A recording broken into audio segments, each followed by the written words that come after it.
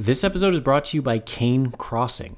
The Q of E report is one of the most important sources of information for prospective purchasers and their investors, and as a result, the firm that you select to perform it is one of the most important decisions that you will make as a prospective purchaser.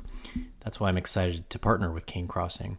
I've actually read through and analyzed and relied upon several of their actual Q of E reports in my capacity as an investor, and as a result can personally attest to the quality of the work that they do. Unlike any other Q of E provider that I'm aware of, Kane Crossing often co-invests alongside their buyers, which aligns their interests with yours in a way that I just haven't seen anywhere else. Over the past 12 months alone, they've completed 61 Q of E projects with a combined transaction value of over $1 billion, though it's worth noting that their median transaction value is about $10 million in enterprise value, which puts them comfortably in the range of most small business buyers. And the team brings Big Four experience and capabilities. After all, the two co-founders met while both were working at KPMG. But importantly, they're able to offer these capabilities at a much lower price than a Big Four provider ever could. Kane Crossing is offering a special discount to listeners of In the Trenches. Just go to canecrossing.com, Kane is spelled C-A-Y-N-E, and scroll down to the contact form on their homepage. Enter the offer code TRENCHES and you will get a full $2,000 off of your Q of E engagement with them. Again, that is canecrossing.com.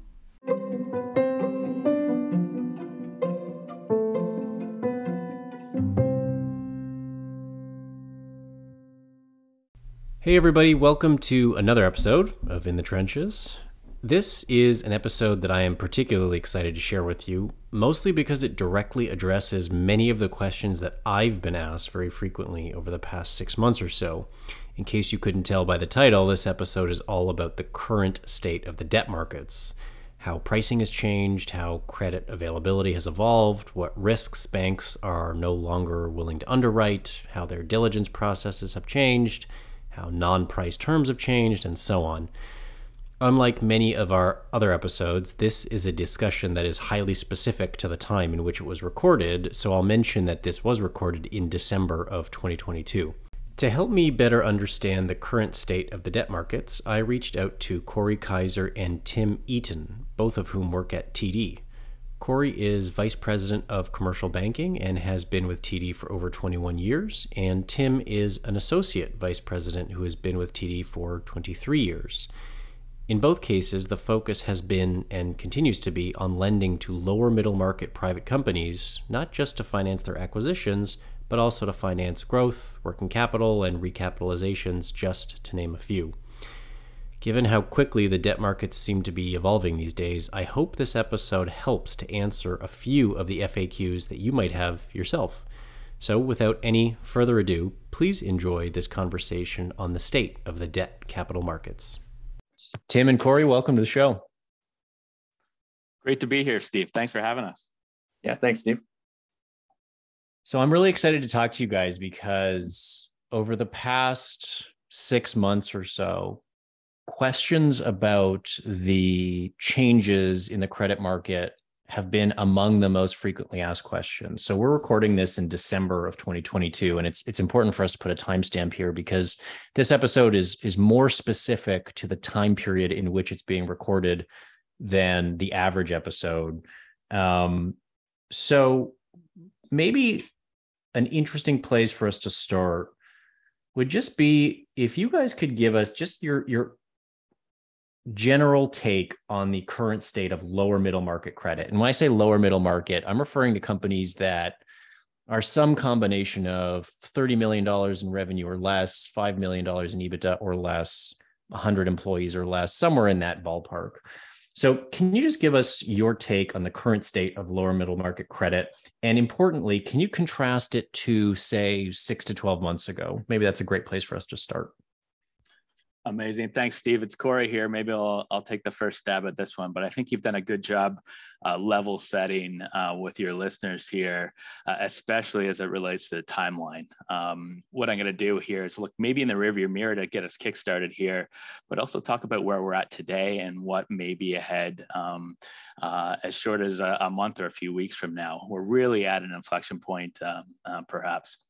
So up until now, the last couple of years, if I talk about the pandemic or what we've lived through in the last 2 to 3 years, it's been great for our business, Steve. I'll start with deposit volumes. Our customers have been flush with cash. We've seen a lot of liquidity hit the market with government aid or funds that may have sat on a balance sheet rather than being deployed in the economy as we saw slower levels of activity, especially at the outset of the pandemic.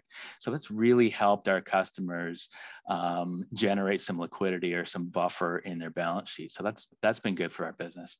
Also on credit volumes, it's been the best of both worlds from our perspective.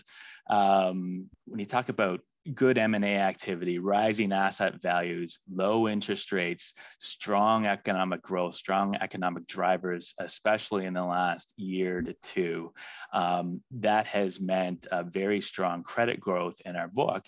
And it had the added benefit of having, we've seen great portfolio quality. We haven't seen our credit quality, our credit portfolio really be compromised. And I should knock on wood when I say this, Steve, but overall, it's been very good times for our business and very good times for many of our customers.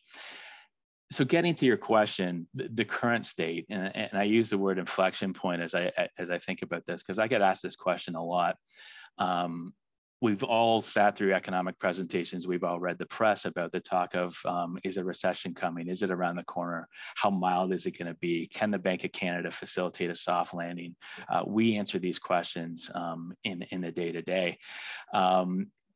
That's all against the backdrop of significant interest rate increases, i.e. 400 basis points or more just in the last year. So that's going to be a stress. If we haven't seen it already, it's going to be a stress for any borrowers in the near term.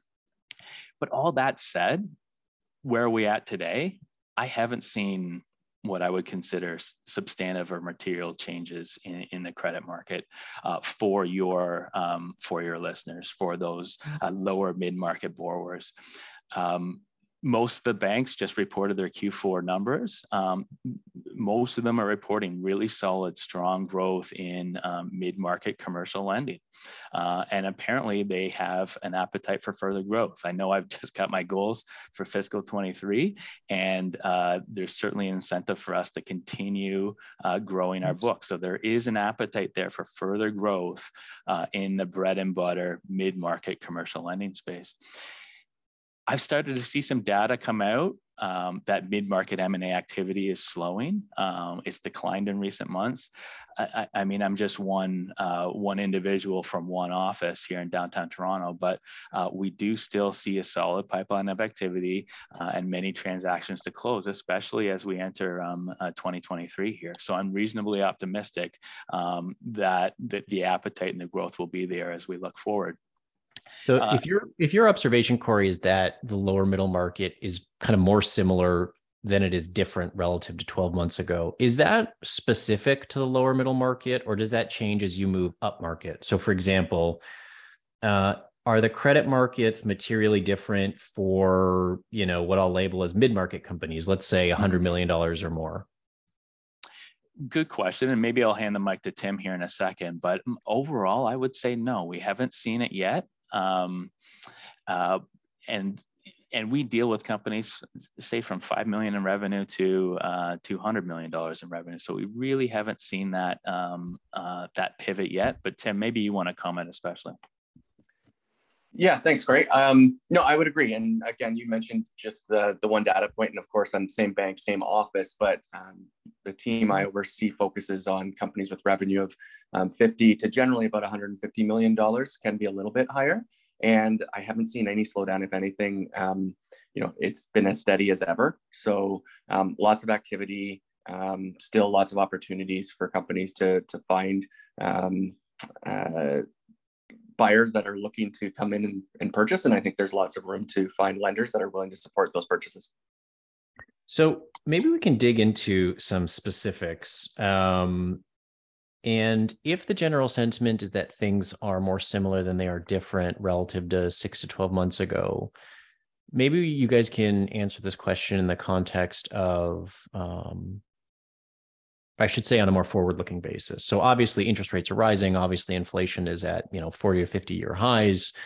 There's geopolitical unrest in Europe, obviously, question marks vis-a-vis whether or not we're in a recession or entering a recession.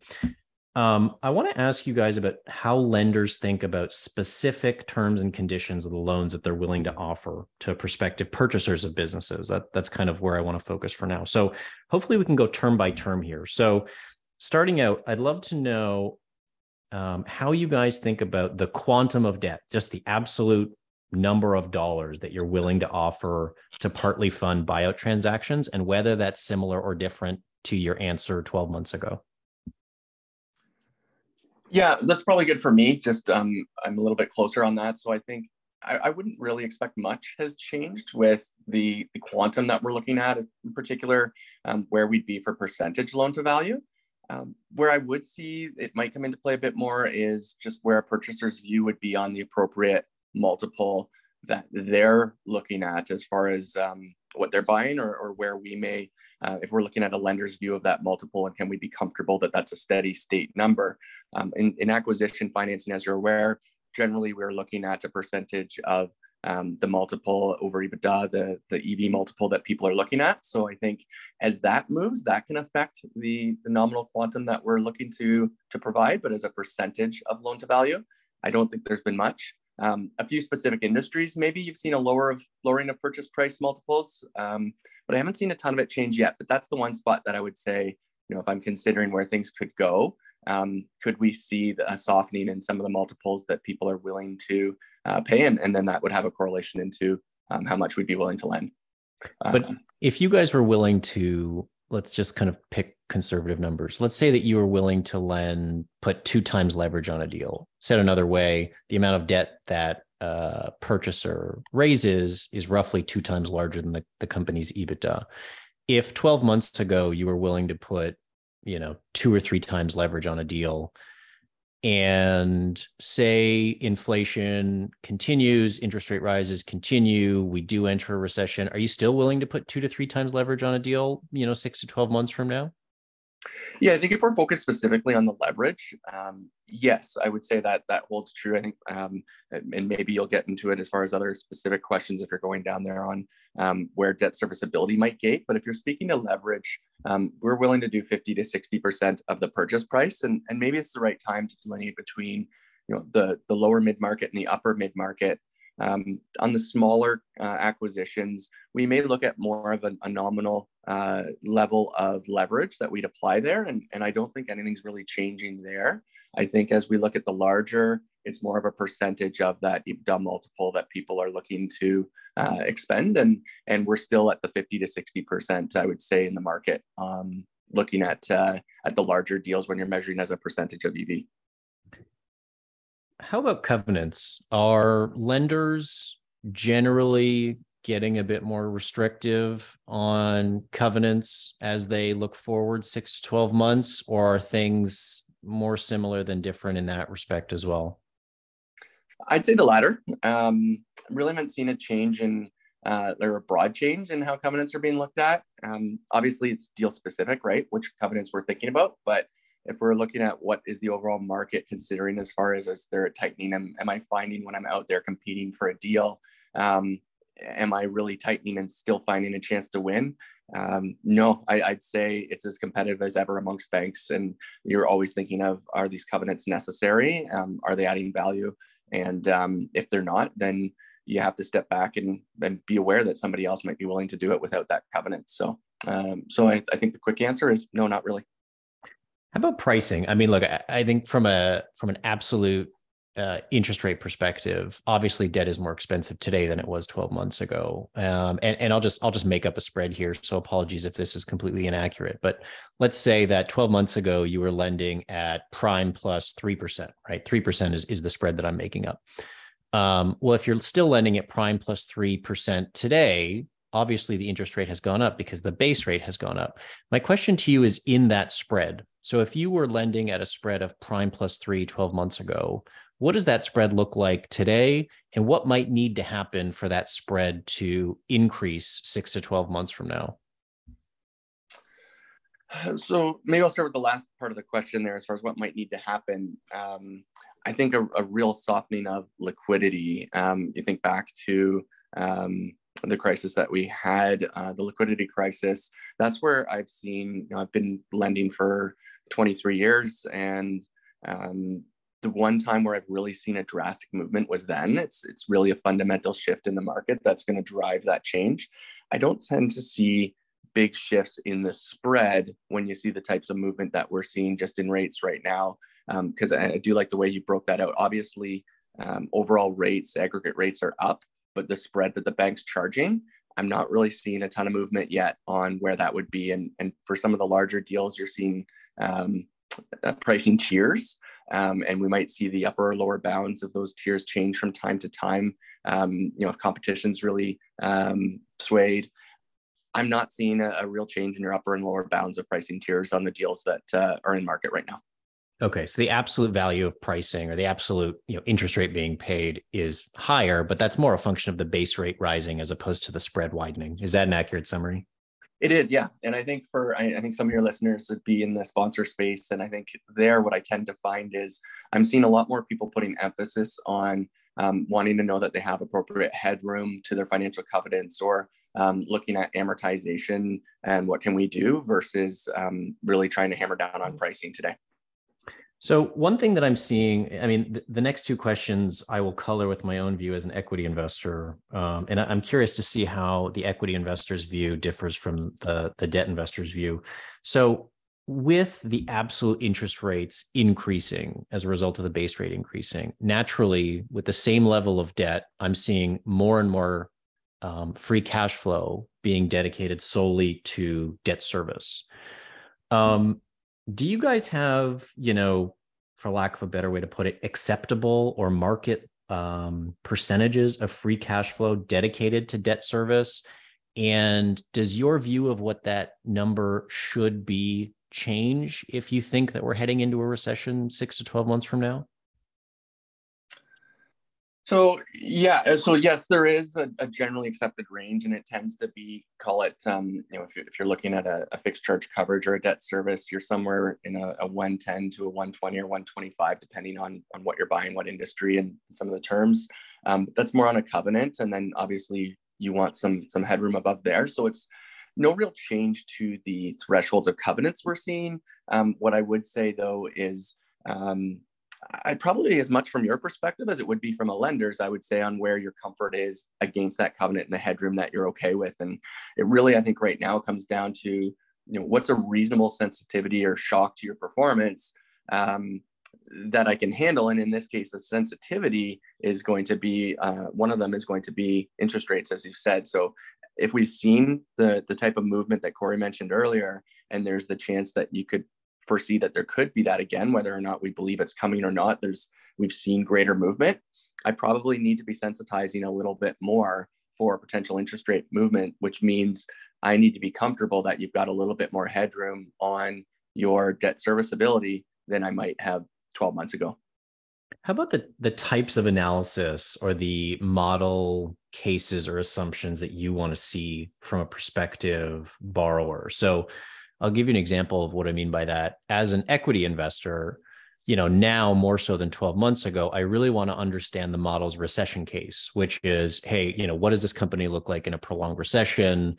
I'm spending a lot more time on that now than I was 12 months ago. Maybe that tells you all you need to know about me as an equity investor. That notwithstanding, how are you guys thinking about that? Is the type of analysis that you want prospective borrowers to perform, has that changed at all? Are you underlining or highlighting the downside cases? How has that changed, if at all? Probably more the latter on that. I don't think we're really asking for a whole lot more from what you would be providing, Steve, as in your model. As you always would have been looking for in an acquisition, we're going to be looking for a working model that has at least a quarterly breakdown for the last year and quarterly projected, so that we really understand how those covenants have been in the last year and going forward. It's great if I think for somebody who's preparing something for a lender, if you can go out of your way to show that you have an understanding of where those covenants might be, particularly if you're updating your model after you've come to some terms with your lender on what your term sheet might look like. being able to show that movement and showing your own thoughts on what you would actually be sensitizing for and how you can show in a sensitized scenario. That's really helpful. I think we're obviously going to be doing our own analysis ourselves as well. If anything, I guess the one thing we might be asking for more is just probably going deeper into understanding what the right sensitivities or adjustments would be and getting that from you. So it's more on the discussion and analysis component and probably the depth of questions that we'd be asking looking at your model and your other information than it would be about providing a different form of model. Over the past 12 months or so, with respect to the loans that you've issued to fund lower middle market buyout transactions, at the risk of putting you on the spot, what's your best estimate for the what percentage of the total capital structure was represented by debt? So that's more backward looking. And then on a forward looking basis, how do you think that number might change, let's say 12 months from now, as best as you can tell? Yeah, no, I don't think it's too much on the spot. I mean, generally in this space, you're generally trying to find as much debt as you can. So I think it's been a fairly narrow band for majority of deals that we've seen. So you're generally 50 to 60% of your overall cap table. I think what I have seen is more and more for sponsored transactions. This means measuring off what I would say to be your most recent last 12-month reporting period, and maybe even the highest level of EBITDA that company has seen ever. I think that's probably been the spot that we've moved the most, is just what we're measuring off of. But the 50 to 60%, I think, is fairly consistent. I have seen in the past number of years that there's been a creep with how much of a percentage in that 50 to 60s covered by senior debt. I know there's lots of cases where I would see, that whole amount of 50 to 60 is senior debt, and not just like a unitranche scenario, but pure senior.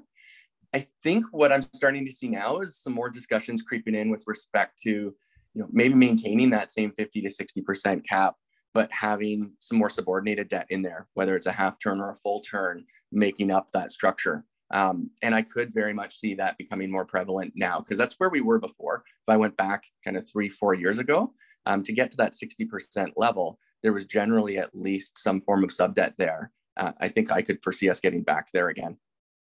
Maybe one quick follow-up to that question is, because a lot of folks listening to this have perhaps never raised debt before. Maybe they're a company that's never taken on leverage. Maybe they're a first-time buyer.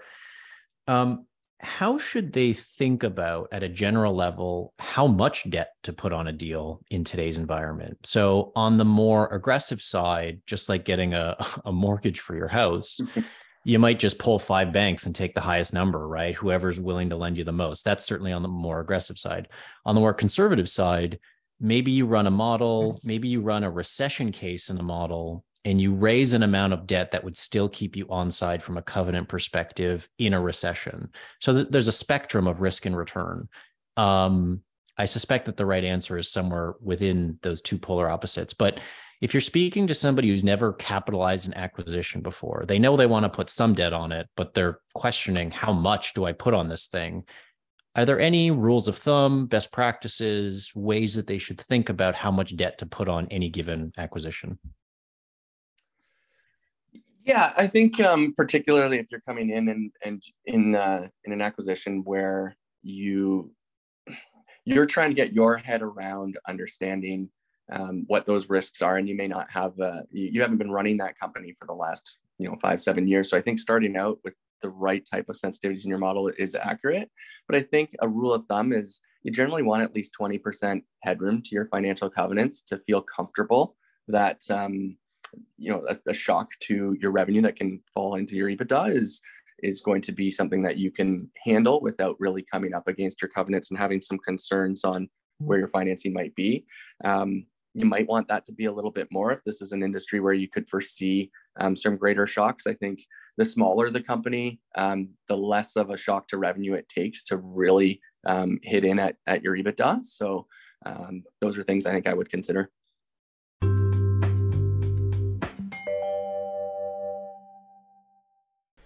This episode is brought to you by Warren Coughlin, CEO, coach, and founder of Jumpstart Coaching.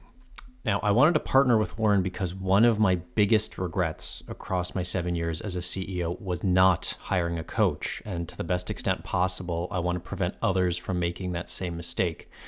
Warren focuses exclusively on coaching CEOs running small and medium-sized businesses and has been doing so for over 20 years. And what I particularly love about Warren is the structured approach that he takes to working with CEOs, particularly within those first 90 days of the engagement, to ensure that the foundation being built upon is a solid one. Within those first 3 months, he will help you establish a scorecard containing all of your key numbers in a single place. He'll help you build out a high-performing leadership team, and he'll share with you a proprietary tool to organize your execution plan, which will clearly outline who should do what by when. Best of all, working with Warren is effectively risk-free. If at the end of those first 3 months you are not happy with the direction of the business, he will give you your money back. If that doesn't say confidence, I don't know what does. On top of all of that, Warren is also offering $3,000 off of his coaching program for listeners of In the Trenches. Just go to warrencoughlin.com/trenches to learn more. Coughlin is spelt Coughlin. So it sounds to me like, kind of putting a bow on everything that we've discussed thus far, certainly credit, at least in the lower middle market, remains pretty robust and has been, in a way, kind of insulated from the more turbulent environment that we've seen, let's say, in public equity markets. So, Corey, maybe I can go to you on this one. Can you talk to us just about how competitive the typical or average deal is in the lower middle market from a credit perspective? The number of lenders against which you might be bidding, so to speak, has that changed over the past 12 months? If you could just speak to how competitive the market is to lend to companies of this size.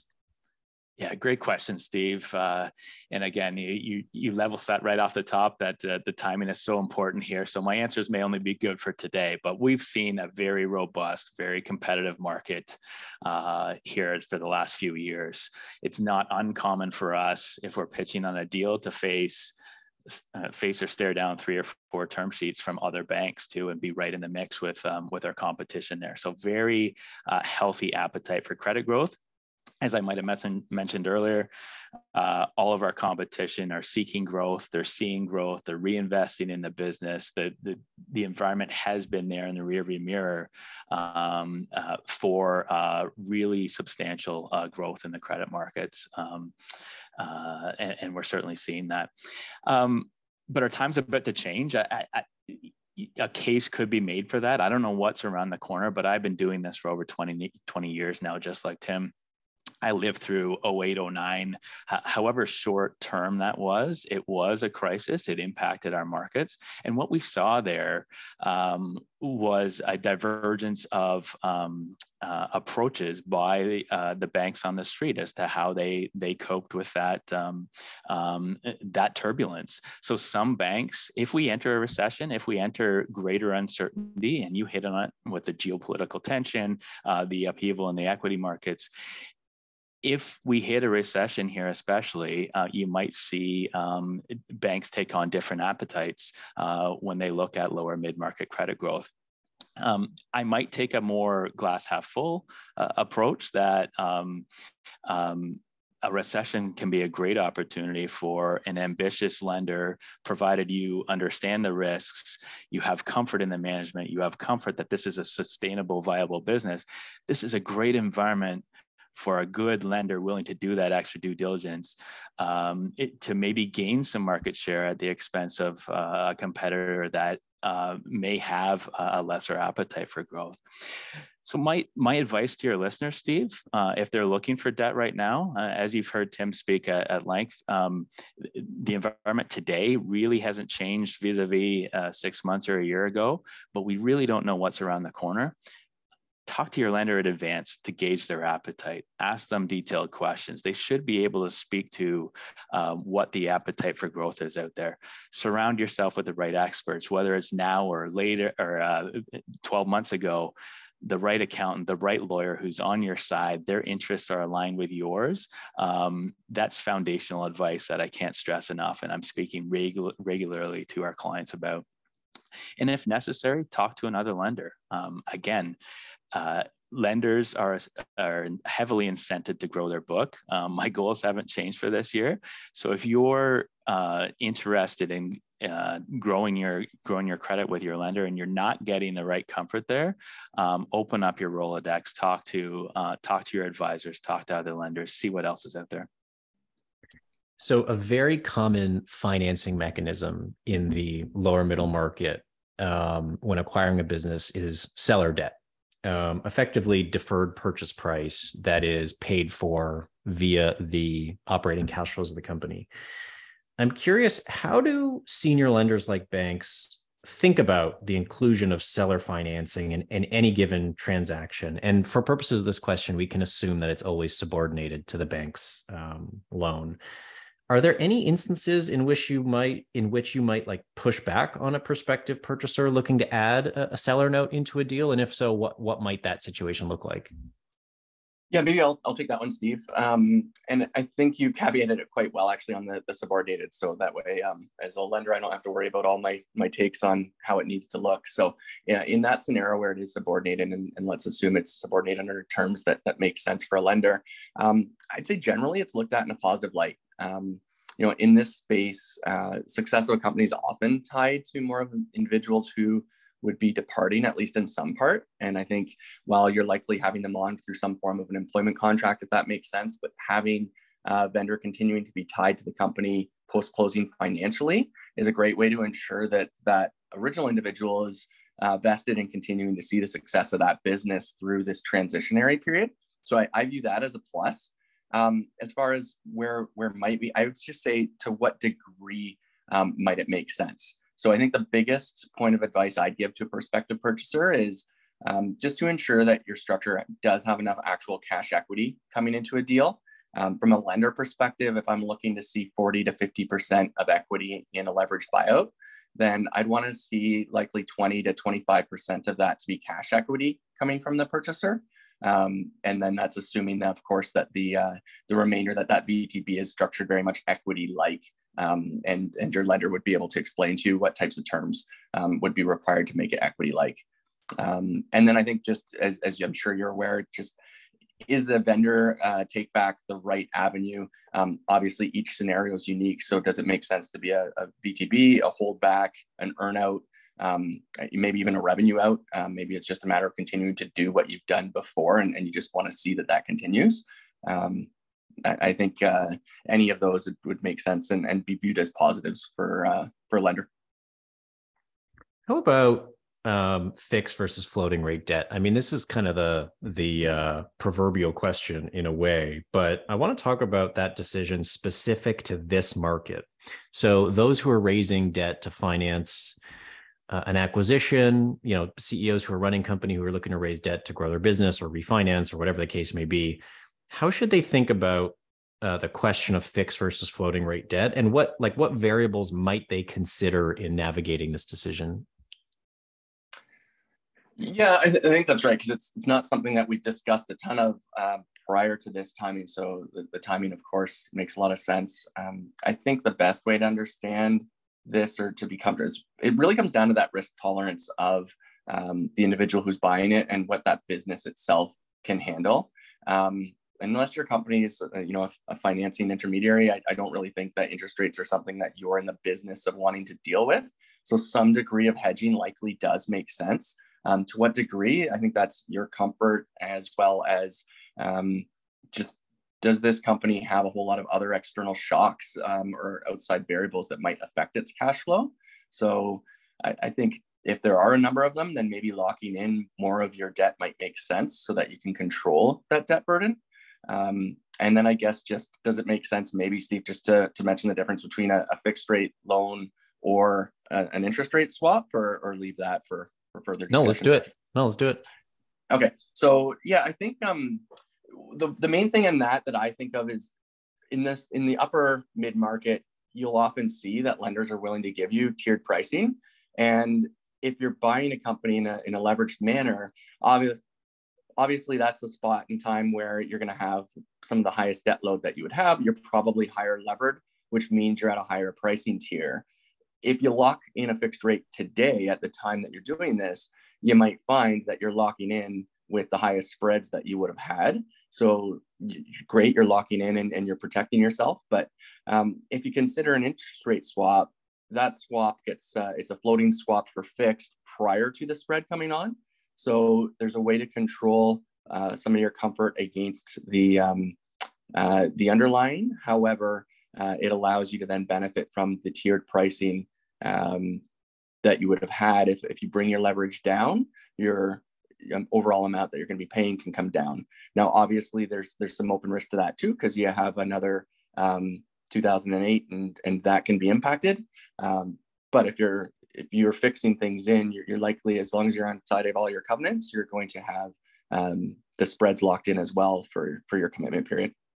I want to ask you guys a few questions about your credit committee. And before I do that, Corey, maybe I can go to you on this one. For those listeners who might not be aware, can you explain what is a credit committee? What do they do? And how does, their work interface with, let's say, the work that you and your teams do every day? Let's start there, and then I'll ask you a few questions about them. Yeah, great question, Steve. So chances are your listeners, when they interact with the bank, they're dealing with an account manager, a relationship manager, and the infrastructure that may exist, quote unquote, out in the field. These are the people responsible for developing business, for relationship management of our existing portfolio. Oftentimes, there will be credit limits residing on the front lines, i.e. that relationship manager or their boss would work closely with a credit manager side by side that may have the ability to sign off on a certain level of transactions. For anything more material, I'm talking, say, $3 to $5 million and above. My guess is that those credit limits only reside centrally in a credit risk management or a group risk management. So their job at group risk management is to be arm's length, is to be independent from the field, or more independent from the field than your relationship manager or your account manager. So they have higher limits, but they also have accountability to the shareholders. So the best risk managers, somebody once told me, risk management isn't about saying no. It's about working with the company, understanding the risk to get to the right place and make the right decision for the bank. So hopefully that answers your question, but the best relationships with the best risk managers involve constant dialogue between the front lines and group risk management. So specific to that credit committee, I'm curious, when you guys approach them with any given opportunity, are there any questions that maybe they're asking you now that they weren't asking you 12 months ago? Or maybe are there any questions that they're asking more frequently today than they were 12 months ago? Yeah, great for you to highlight this for your listeners, Steve. We've always done, say, interest rate sensitivity, foreign exchange sensitivity, depending on the business. We ask foundational questions around financial risk, business risk. None of that has really changed, but given this environment, we've really keyed in on some of these key risk factors that are especially present in today's market. And the most obvious example then is interest rates. Well, we did interest rate sensitivity 2 years ago. I don't think any of us could have seen a 400 basis points rise in interest rates coming. So some of that sensitivity that we did is probably not current. So our committee is asking us to really double down in understanding on what our customers' exposures to rising interest rates are. How have they protected themselves? How have they hedged themselves? I'd also say the same for supply chain. If the last 2 years has made us aware of something that maybe wasn't tops on the agenda when doing our risk assessment previously, it's the supply chain of our customers and how the disruption that we've seen in the last couple of years can impact their ability to do business. So we really keyed in on that. Lastly, the third point I'd make here, Steve, is labor shortages. Really, really tight labor market here in Canada, in North America. So we're asking those questions regularly of our customers to make sure that they've got a plan that they're protected from what is an exceptionally tight labor market even to this day. That's really interesting. So are there any industries or business models that your credit committee would have funded 12 months ago, but are no longer willing to fund today? Like, I'm just trying to think of an example. So for example, inflation brings to mind the question of pricing power, right? Can any given company pass through price increases to their customer base, in a reasonably low friction way? If the answer is yes, great, they can at least maintain margins. If the answer is no, then, you can make a reasonable case that margins are likely to erode. Anything like that? Any businesses or industries or pricing models or anything like that they would have happily funded 12 months ago that are, being met with a lot more skepticism today? Yeah, good question, Steve. I thought about this one, and the most obvious example, I'm not a real estate lender per se, but the most obvious example, we've all read the headlines, we've all seen the data, what's happening in the real estate market. Anything related to real estate might get an extra degree of scrutiny. But for operating businesses, even for the riskiest of industries, we always took the position that we'll bank the best companies in the riskiest of industries, right? If we're comfortable with management, if they've set their company up right, then they should be able to withstand these downturns. And hopefully they've been getting the right reception from their lenders, even as we enter in, or we could potentially head into a recession here. But outside of real estate, we haven't seen it yet, Steve, that would, I don't think would be worth commenting on. One thing that first-time borrowers might not appreciate is that the first term sheet that they get from a bank, let's say from a relationship manager, is, of course, the bank's best estimate in good faith with respect to what can get funded on closing date. But what first-time borrowers don't necessarily appreciate is that sometimes those term sheets change, and sometimes that change is the result of the credit committee. So I guess in your experience, just to calibrate expectations for first-time borrowers who have never done this before, like what percentage of deals get final approval from the credit committee on the exact same terms as were reflected in the term sheet? And I guess part B to that question is, how can borrowers get as certain as they can possibly get that the term sheet that they quote sign off on will not materially change after getting final sign off from any given bank's credit committee? Yeah. Great for you to bring this insight to your listeners. I know this one, if I was an entrepreneur, this one would keep me up at night. And I'd also say that this is something we as lenders sweat to a great degree. Nobody wants a reputation of, say, baiting and switching, or showing something on paper that we ultimately can't deliver on at the last minute, Steve. So you're right to raise this. What percentage? I hate to take the easy way out here, but it would depend.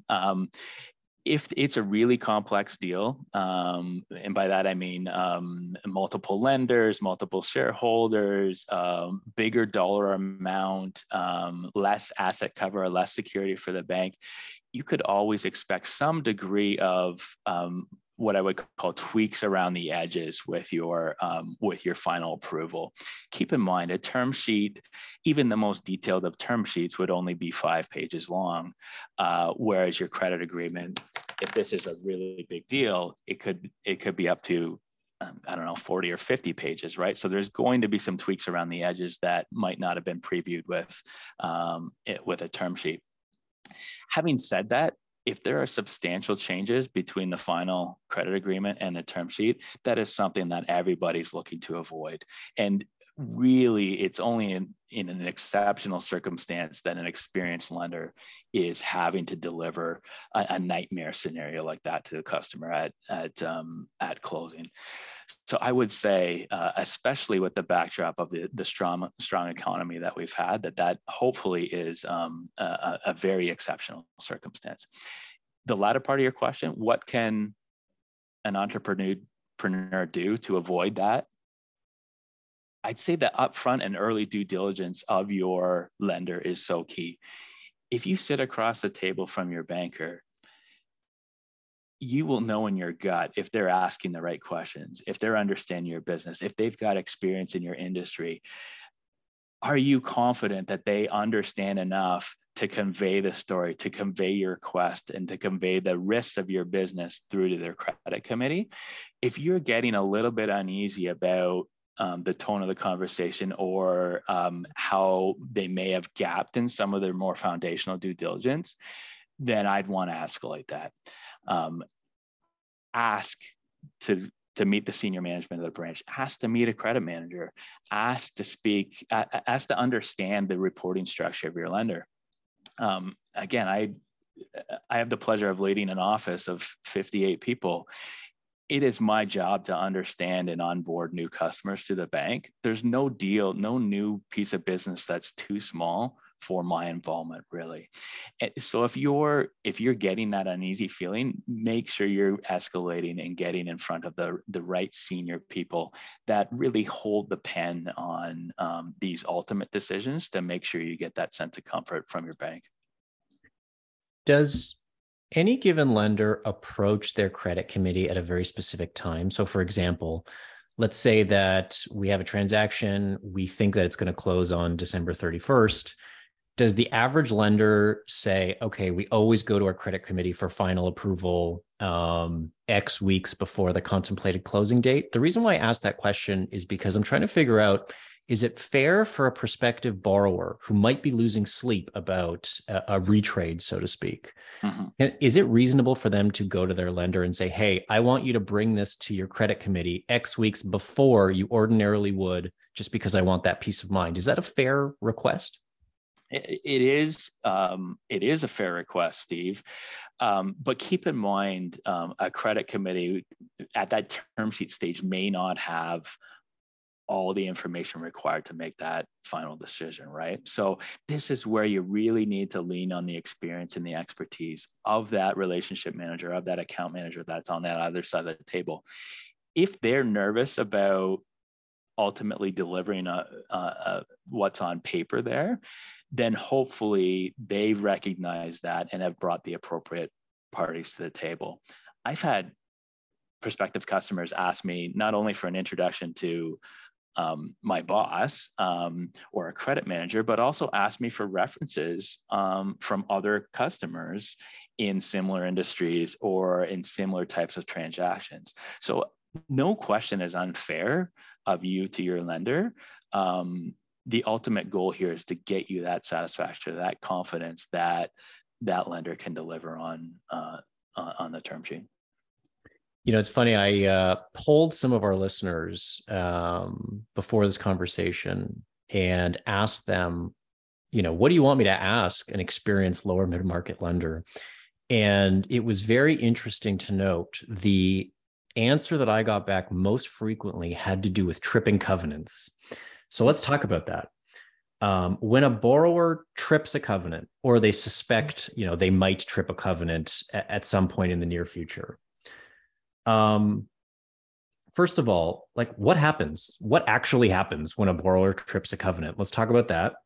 And then, what should they do if they suspect that in X weeks or months, you know, they might trip the covenant? So maybe we can just kind of take those in order. Sure. So I'll take this one, Steve. What happens? So chances are, when you trip a covenant, it will be flagged by us when you submit your annual reporting, your quarterly reporting, or whatever the reporting package is. We will do the work internally here, and it'll ultimately end up on a credit manager's desk as being in breach of your contract with the bank. What happens from there, again, will depend on the severity of the breach, your track record with the lender, our relationship with you. So all those things really matter. So what advice would I give to a customer of mine or a listener of yours, Steve? Open lines of communication are so key. When you think about financial reporting, it's a snapshot in time, most often well in the rearview mirror. So it's 90 days old. It's 180 days old in some cases.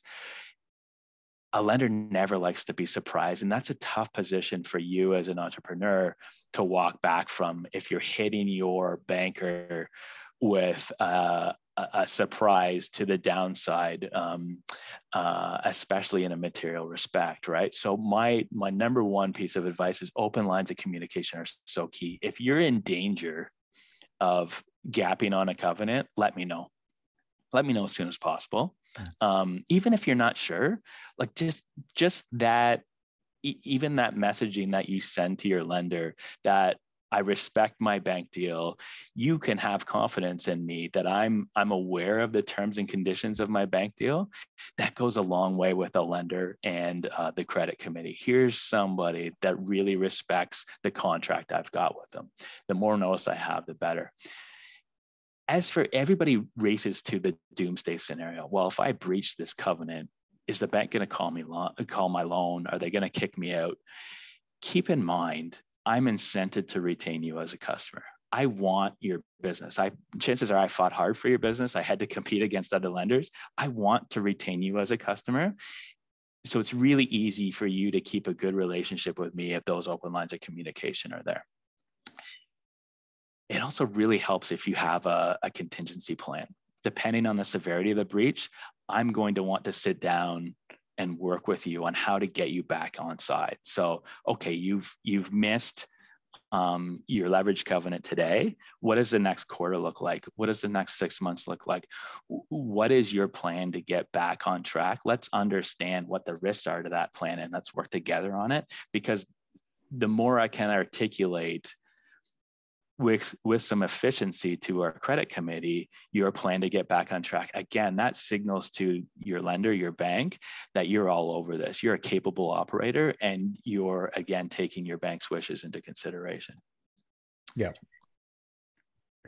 I think that pretty much covers it, Steve, but feel free to dive deeper there. Well, what's really interesting is in your answer, you kind of highlighted in a way what makes a good borrower, right? And certainly communication, like anything, good communication, a clear action plan, a clear indication that you're on top of things. Those are intuitive, I think, for all the best reasons. So those are maybe some of the things that make a good borrower, so to speak. And if I've missed anything, certainly feel free to fill that in. Maybe the inverse of that question is what makes a good lender? And I'm specifically asking that question in the context of the competitive environment that you highlighted a couple minutes ago, where the average borrower, financing a lower middle market transaction or maybe just financing their business on an ongoing basis is choosing between 2 to 3 to 4 lenders.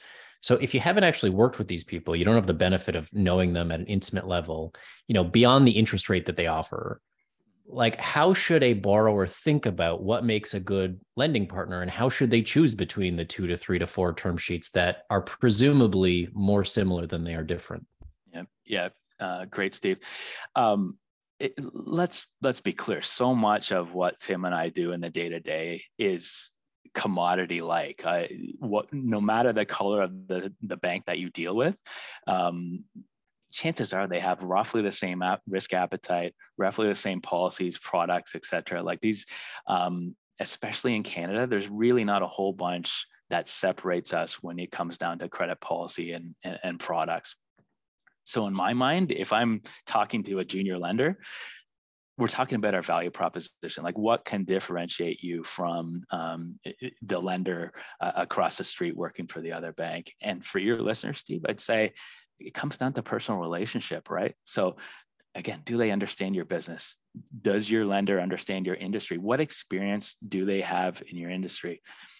How is the office set up? How is it structured? How is that team set up that's going to work with you in the day-to-day? And by that, I mean, like who's in charge of the day-to-day admin that will surely come with that relationship.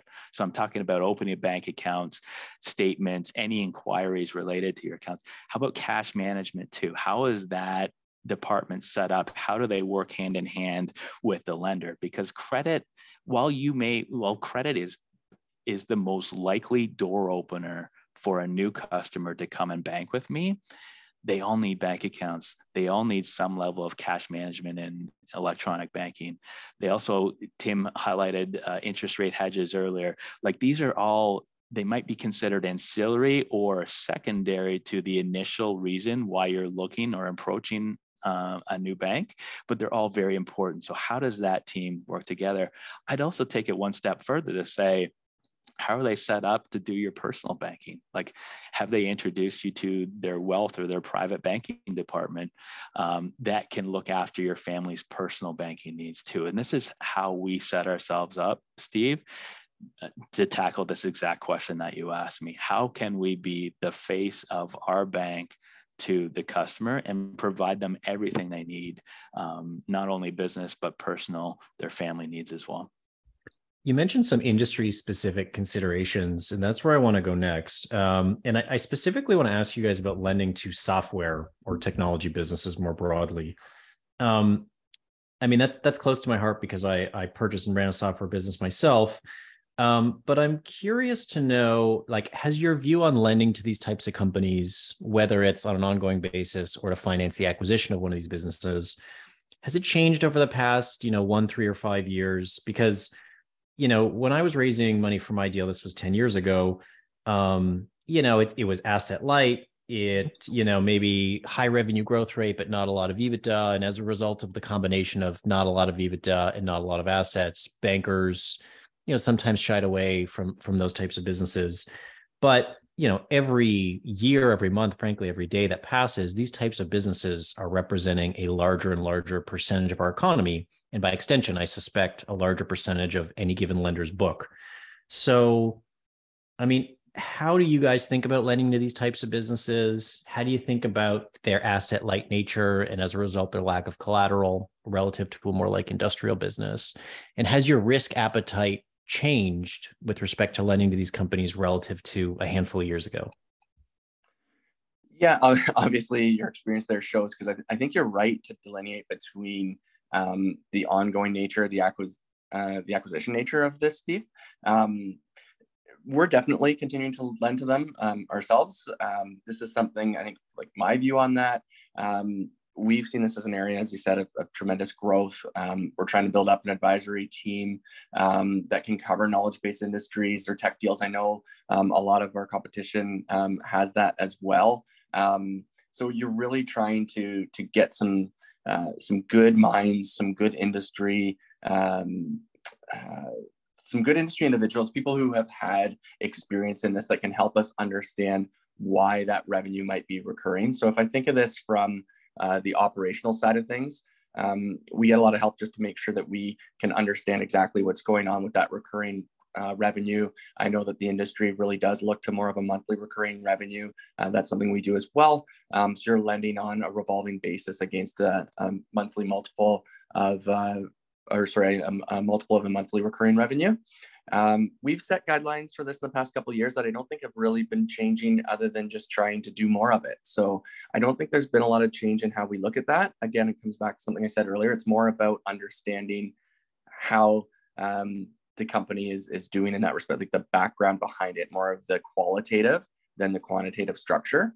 And then on the acquisition side, it's not all that different from what we were talking about before. A lot of acquisition financing really is against goodwill. So it's less about what are the hard assets behind this company, and it really does come down to, why am I comfortable that this company can continue to generate that revenue or generate that EBITDA?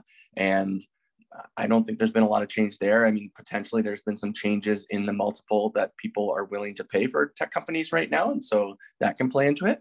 But no, I don't think there's a lot of concern. I think it's what you said, as far as we know that there is a big market out there, and I think all lenders are looking to chase these deals. Guys, as we conclude here, are there any requests of the audience, things that you would scream from the proverbial mountaintop if given the opportunity to communicate to every, lower mid-market acquisition entrepreneur? Any thoughts or perspectives or anything else that you'd like to leave them with as we conclude our discussion today?